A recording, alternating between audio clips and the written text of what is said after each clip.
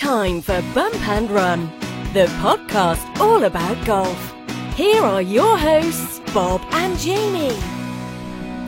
And welcome to another edition of Bump and Run. I am Run. And I am Bump. Hello there, Mr. Bump. How are you? I'm good. How are you doing? Doing excellent. It's kind of the doldrums of golf season right now. Is actually, even though there's a lot still going on, like the LPGA Tour still has some big finales, the European Tour still has a finale, the Champions Tour still has a finale.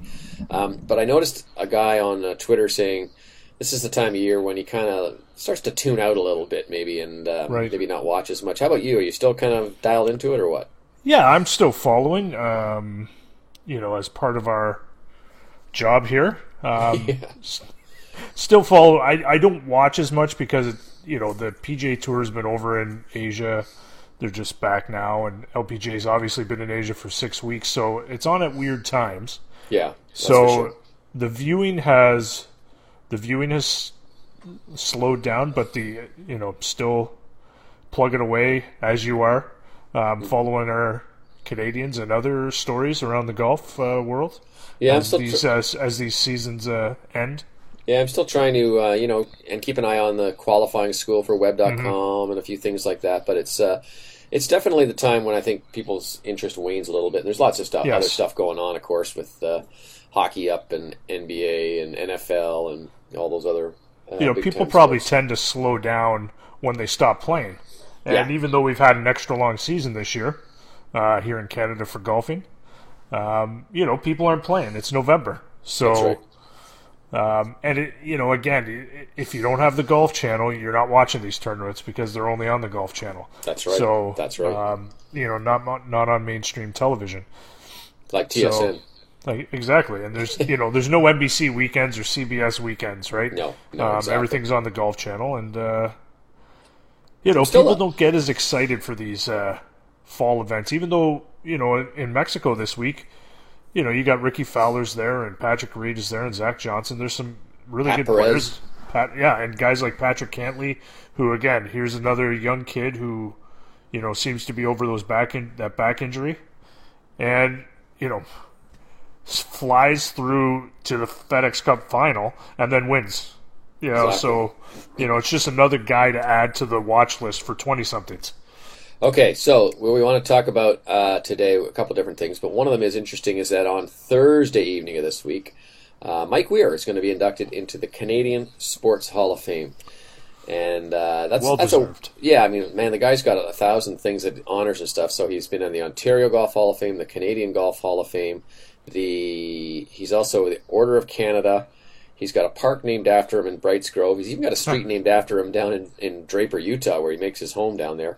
I think he's in Provo or Sandy or something weird, little town out there. But anyway, in that area, he's got a street named after him. So this is just the latest gong to add to his list, and it's well deserved, as you said. I think it's funny. I was looking on a chat board where some people were talking about it, and they said, I don't know if Mike Weir deserves to be in there. And all he's seen, a lot of people think all he won was the Masters, but if you look at his record, 8 wins and 8 wins. Quality wins. Quality wins, yeah. Air Canada Championship was his first one, probably not the strongest field. But, you win at Riviera twice, right? Tour Championship, a WGC event in Valderrama, Spain, where Tiger Woods was in. Again, he beat Tiger. Tiger was in the hunt in that tournament.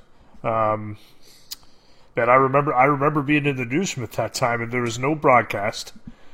At TSN, no broadcast of that one, and we were just following along at the live scoring online.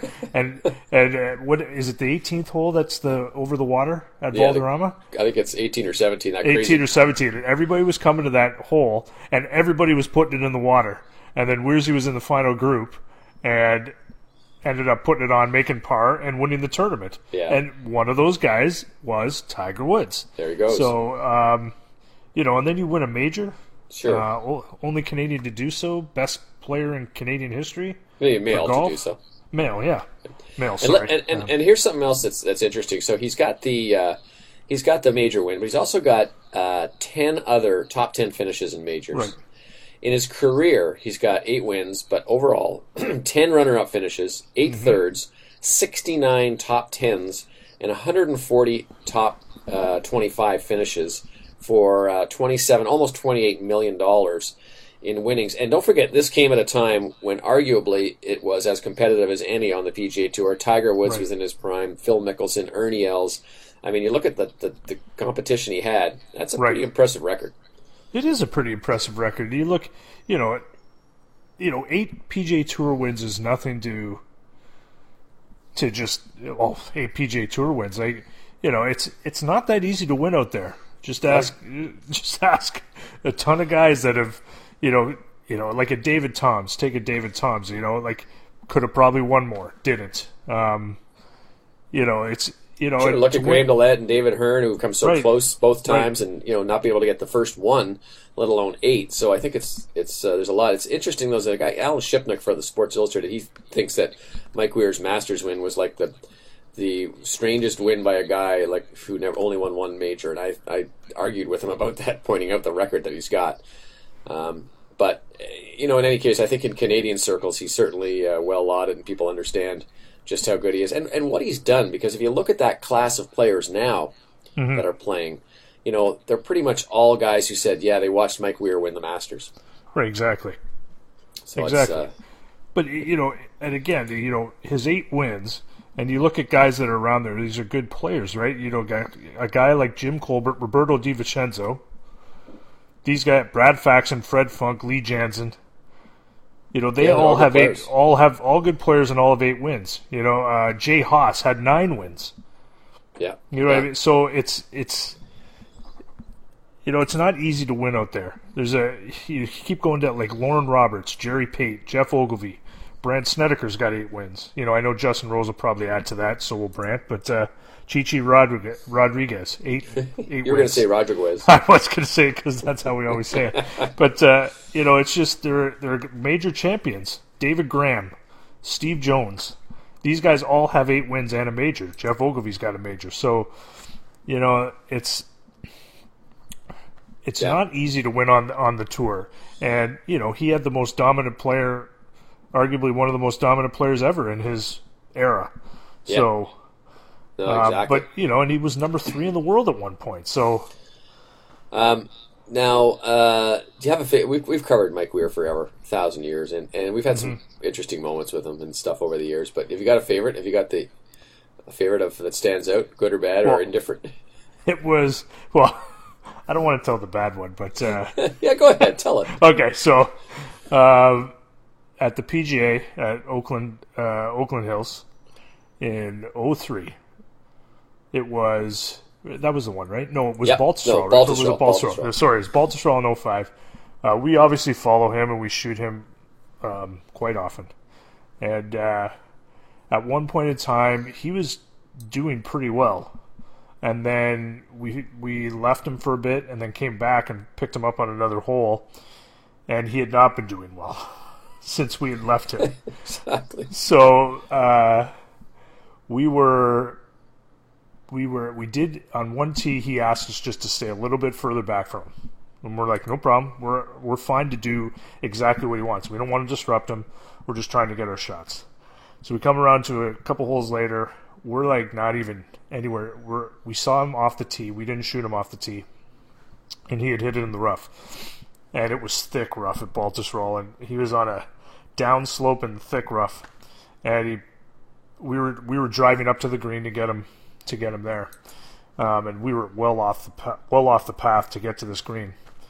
He chunked it out, so now he was 2, and then there's another one he just punched out because the rough was so thick that year. And we were walking up to the green, and he was mad. Like he was upset. I think he doubled the hole. We shot it. We moved on, and I forget if he said something. I wasn't sure if he said something to us or he was just glaring at us. And after the round, I know you told. I think he said something to you in the interview, didn't he? Or after the interview? He did after the interview, yeah. And he apologized and everything, and then we were with his caddy Brennan Little, and. Which he goes, look, don't worry about it. He was either going to yell at you guys or he was going to yell at me. I'm just glad it was you guys. He said that we were moving, and we distracted him from like 220 yards away. Yeah. We were behind trees. We were behind a tree at the time. That was pretty funny. I actually told Mike that story. He laughs because it's the one thing about Mike is he's got this reputation as being very intense on the golf course. He was not an easy guy to caddy for. But off the course, like he left it all on off the course. He was fine. Yeah. One time I had to interview him, and he was playing at the at the Canadian Open. It was at Canadian Hamilton. Open. Canadian Open in Hamilton. He was not happy about something that happened, and he was mad. And he came over to do the live interview. This is when we were doing live television. Yeah. So they threw it down. And the question I asked him, which I thought was decent, was I said, Mike, playing in front of the home country fans, is there like a lot more pressure on you? Do you feel like you have to perform a little bit more? And he looked at me and he went, "Come on, Bob." And he said, and he was mad. He said, "I played in the Masters. I played in majors. This doesn't bother me." He was really offended by the question, but really he was just offended because he was mad. Yeah, he was. And mad. He was upset about something that happened off the golf course. But and he doesn't remember that because I reminded him about it a couple times, but he doesn't remember. But as I say, he leaves it on the golf course pretty well. He's also been very, very generous, very, very fun with us so many times over the years. Man, I remember my first Masters. You had been to the Masters a few times. It was the year after he won, and I was at my first Masters. And remember, we watched the Red Wings playoff game. He's a Detroit Red Wings fan, so am I. We watched the Detroit Red Wings playoff game at his house, drinking the Molson beer that had Weir beer. It had a whole bunch of stuff. I sat in between Tony McKegney and Joe Carter. And Tony McKegney played for the Wings, and all we're doing is watching the Wings and the Predators, I believe it was. And then to work with him when he did for the Masters, he's always been great with his time for us. Yeah, that's one thing. Yeah, he's had bad rounds and he's had good rounds. He may make you wait after the bad rounds to go work on something, but he always comes over. Yeah. So I can remember at Shinnecock, the year of the terrible greens. We were waiting to do a one-on-one with him, and he was practicing his putting, and he said, "I just want to make this one putt, and then I'll do the interview."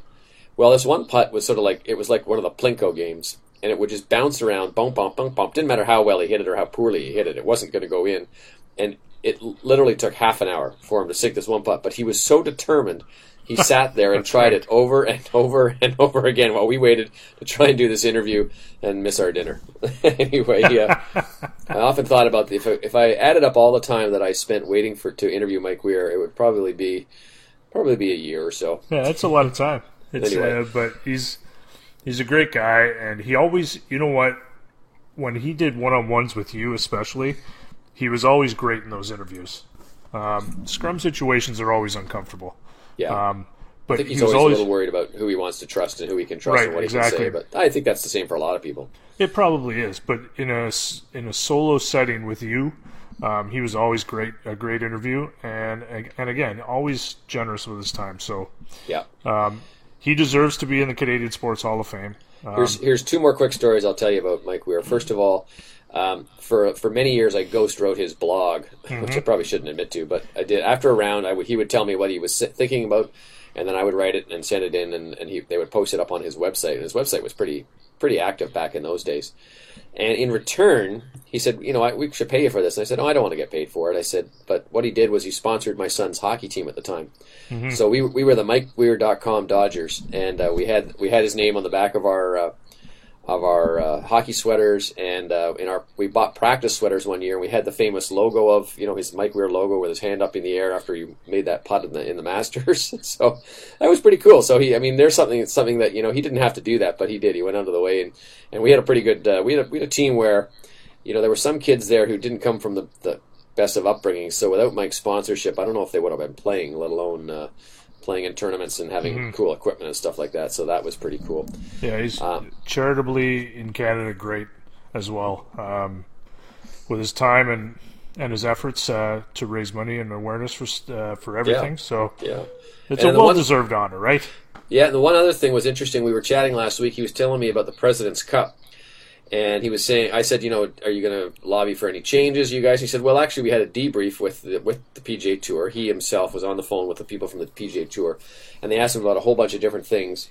And one of the interesting things I did not know was that the assistant captains cannot give information to the players. So this is the example that he used. I thought they could. I thought one person could. Only the captain can. So the captain can do it. But Nick, if Mike is standing on the 10th tee at Liberty National, which was the par 3 right by the water, wind blowing in, and guys are having all sorts of trouble getting it close, he can't tell them what. He can't tell the player. Let's say it's Louis Oosthuizen playing. He can't tell Louis Oosthuizen what Charles Schwartzel hit the group before him. Right. You can't say, sorry, the wind's coming in off the left and Charles hit a 7-iron. Does that help you? And he's not allowed to do that. So he thought that only Nick Price apparently can do that. So right, yeah, that's why Stricker was on that hole. Now that I remember it, he would sit on the 10th hole for every group to go through. Yeah, exactly. It's surprising. Yeah, well, I guess in fairness of competition, you don't get to do that. You don't get that in a normal tournament. No, but it's interesting that. It's not a normal tournament, so I just thought, man, give these guys a little something to do. So basically, he said once the tournament starts, he's just a cheerleader out there. He's just like, go team. Anyway, what else we're going to talk about? Tiger did an interesting podcast this last week with Gino Auriemma, who's the legendary head coach of the UConn women's basketball team. Right, and the reason he did this is because Gino is really good pals with Joe LaCava, who is Tiger's caddy. And that was one of the interesting things that came out, was that, of course, everybody's wondering about poor Joe LaCava hasn't been working, even though Tiger said he offered to set him up with a young player's bag. But he pays him a yearly salary. So he's been sitting on the sidelines, I guess, collecting money and getting paid. Because I was wondering if he was just like eating craft dinner and living on the shoebox or something. But apparently he's got kids in college and stuff too, so Tiger's been pretty good that way. The other interesting thing that came out was about Tiger saying that maybe it's time to roll back the ball. What do you think?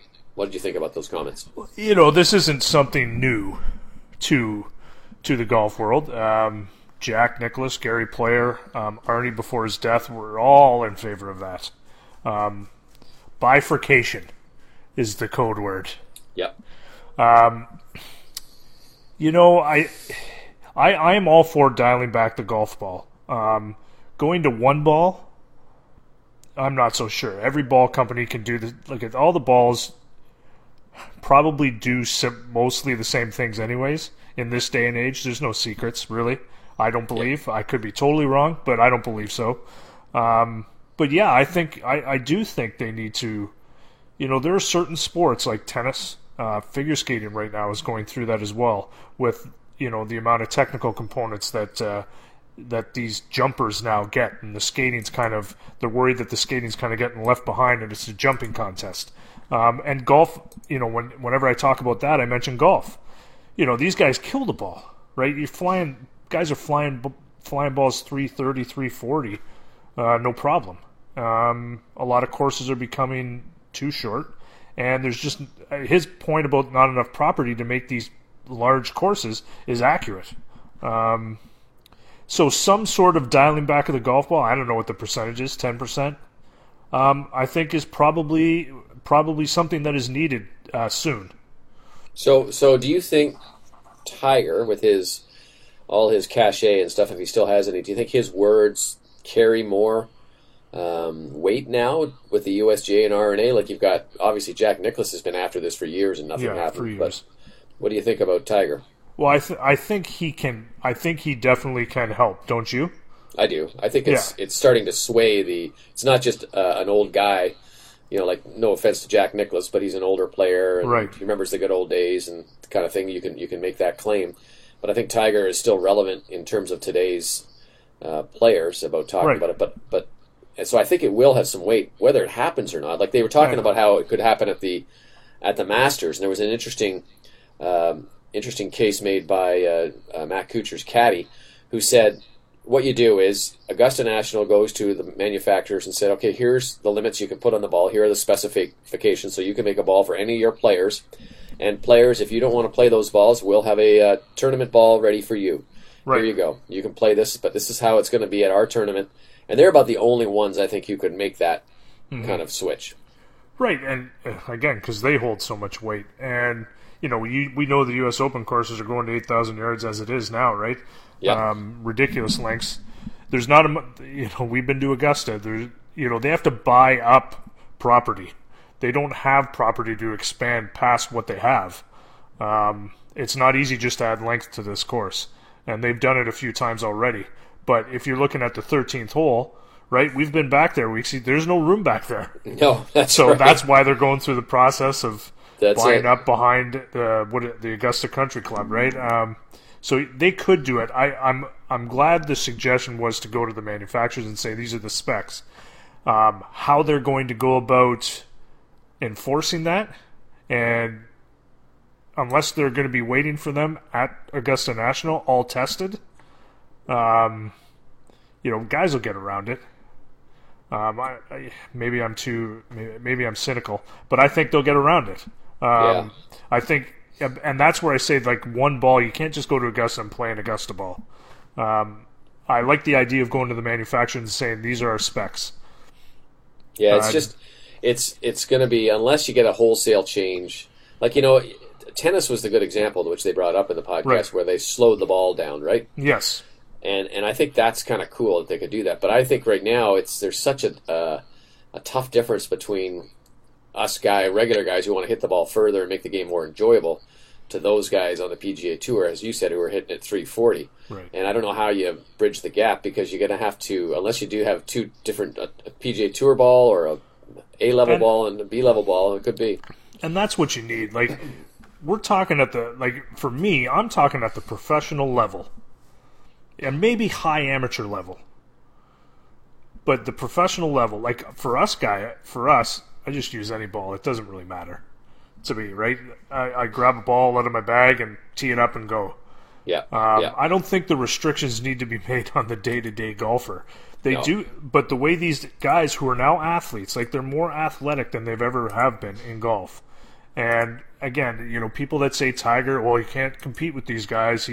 It's ridiculous. The guy pounded a hard golf ball. Basically, a no-spin golf ball? Yep. And he pounded it. Like, he was the longest guy out there. Yeah, for sure. And, it's just, we're at a time right now where we're really on the cusp of golf courses being obsolete. However, I suspect nothing will be done. Right. Like, this isn't anything that's going to happen in the next year or two. This is 5 years down the road at least, right? Yes. Don't you agree? It's a little difficult because you're talking about restraint of trade. If you go to if you say to the manufacturers, this is what's going to happen, you have to work with them.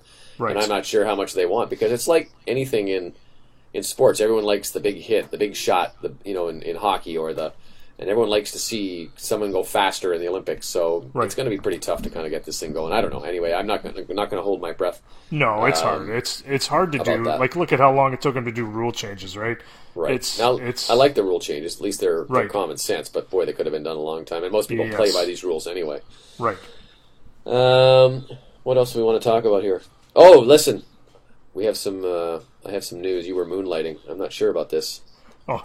You were on another podcast. Thank God I didn't say, welcome to the Rubber Boots podcast. Yeah, you were on the Rubber Boots podcast. You got to tell us about your experience about that B-level podcast, speaking of rule changes, bifurcation. It was pretty good. It's always fun. And James almost let my name slip out, even though if you listen to this podcast, everybody knows my name. Yeah. But he calls me Bump on the podcast. And I wore the caddy bib that I used to caddy for him at the Canadian Open this year. So we were telling stories about his play at the Canadian Open. He was in the pretty all-star foursome there with Ollie Schneiderjens. Yeah. He was the pro, but they had Connor Brown of the Leafs and Cal Clutterbuck of the Islanders. Yeah, it was pretty good. Who's a scratch golfer essentially. Like, James got strokes and Connor Brown got strokes in certain holes, and Cal Clutterbuck got 0 strokes. Wow. So he's really good. Really good. We should point out that the Rubber Boots podcast are actually two guys who work with us at the Masters, and James Duffy and Puffy. Lester doesn't, but we're going to steal Lester. Yeah, maybe he can come down and just be our music guy when we're eating we're dinner at the house. We're going to get him at least to do we should get him to do a musical interlude for us somehow for this podcast. We are going to have, I'm trying to get some special guest voiceovers work done by, I won't tell you who, because it could be a variety of different people.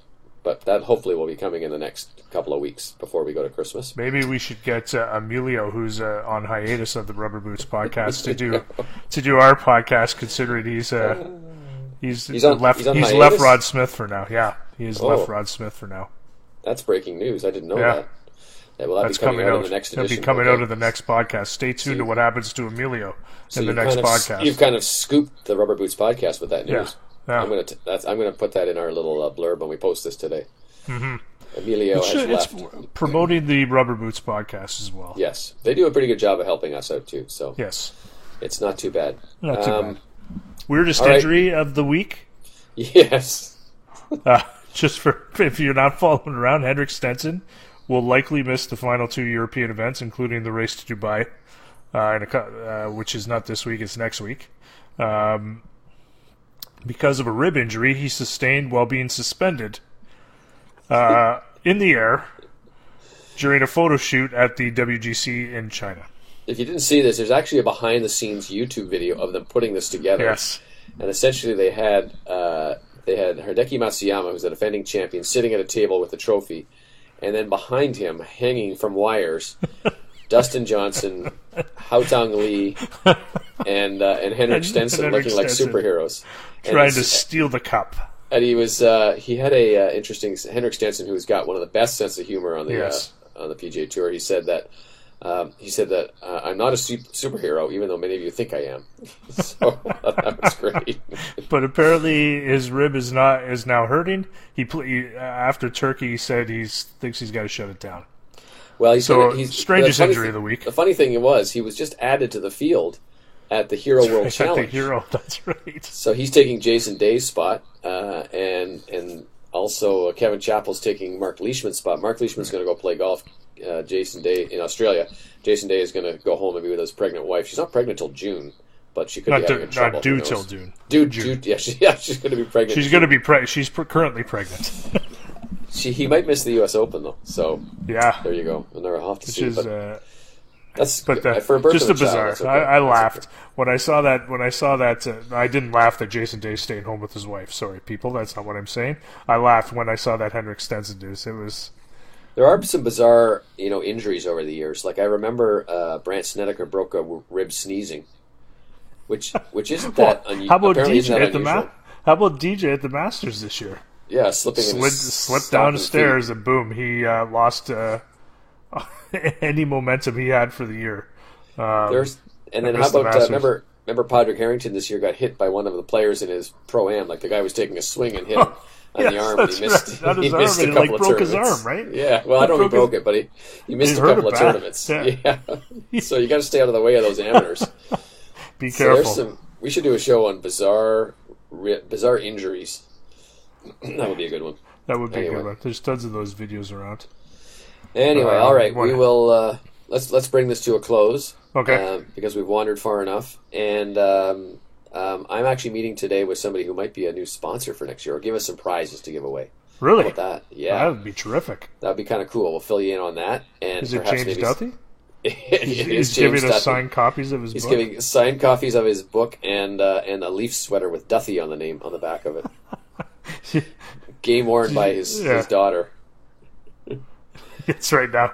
That one's not available anymore. Currently not available. You know what I'll do on my on the Bob Weeks Instagram account? I'll post the Mike Weir practice sweater picture so you guys can have a look and see what it looks like. It's pretty cool. Funny, he sponsored my kids' team. All right, that's it for another edition of Bump and Run. I'm Run. And I'm Bump, and we'll talk to you next time.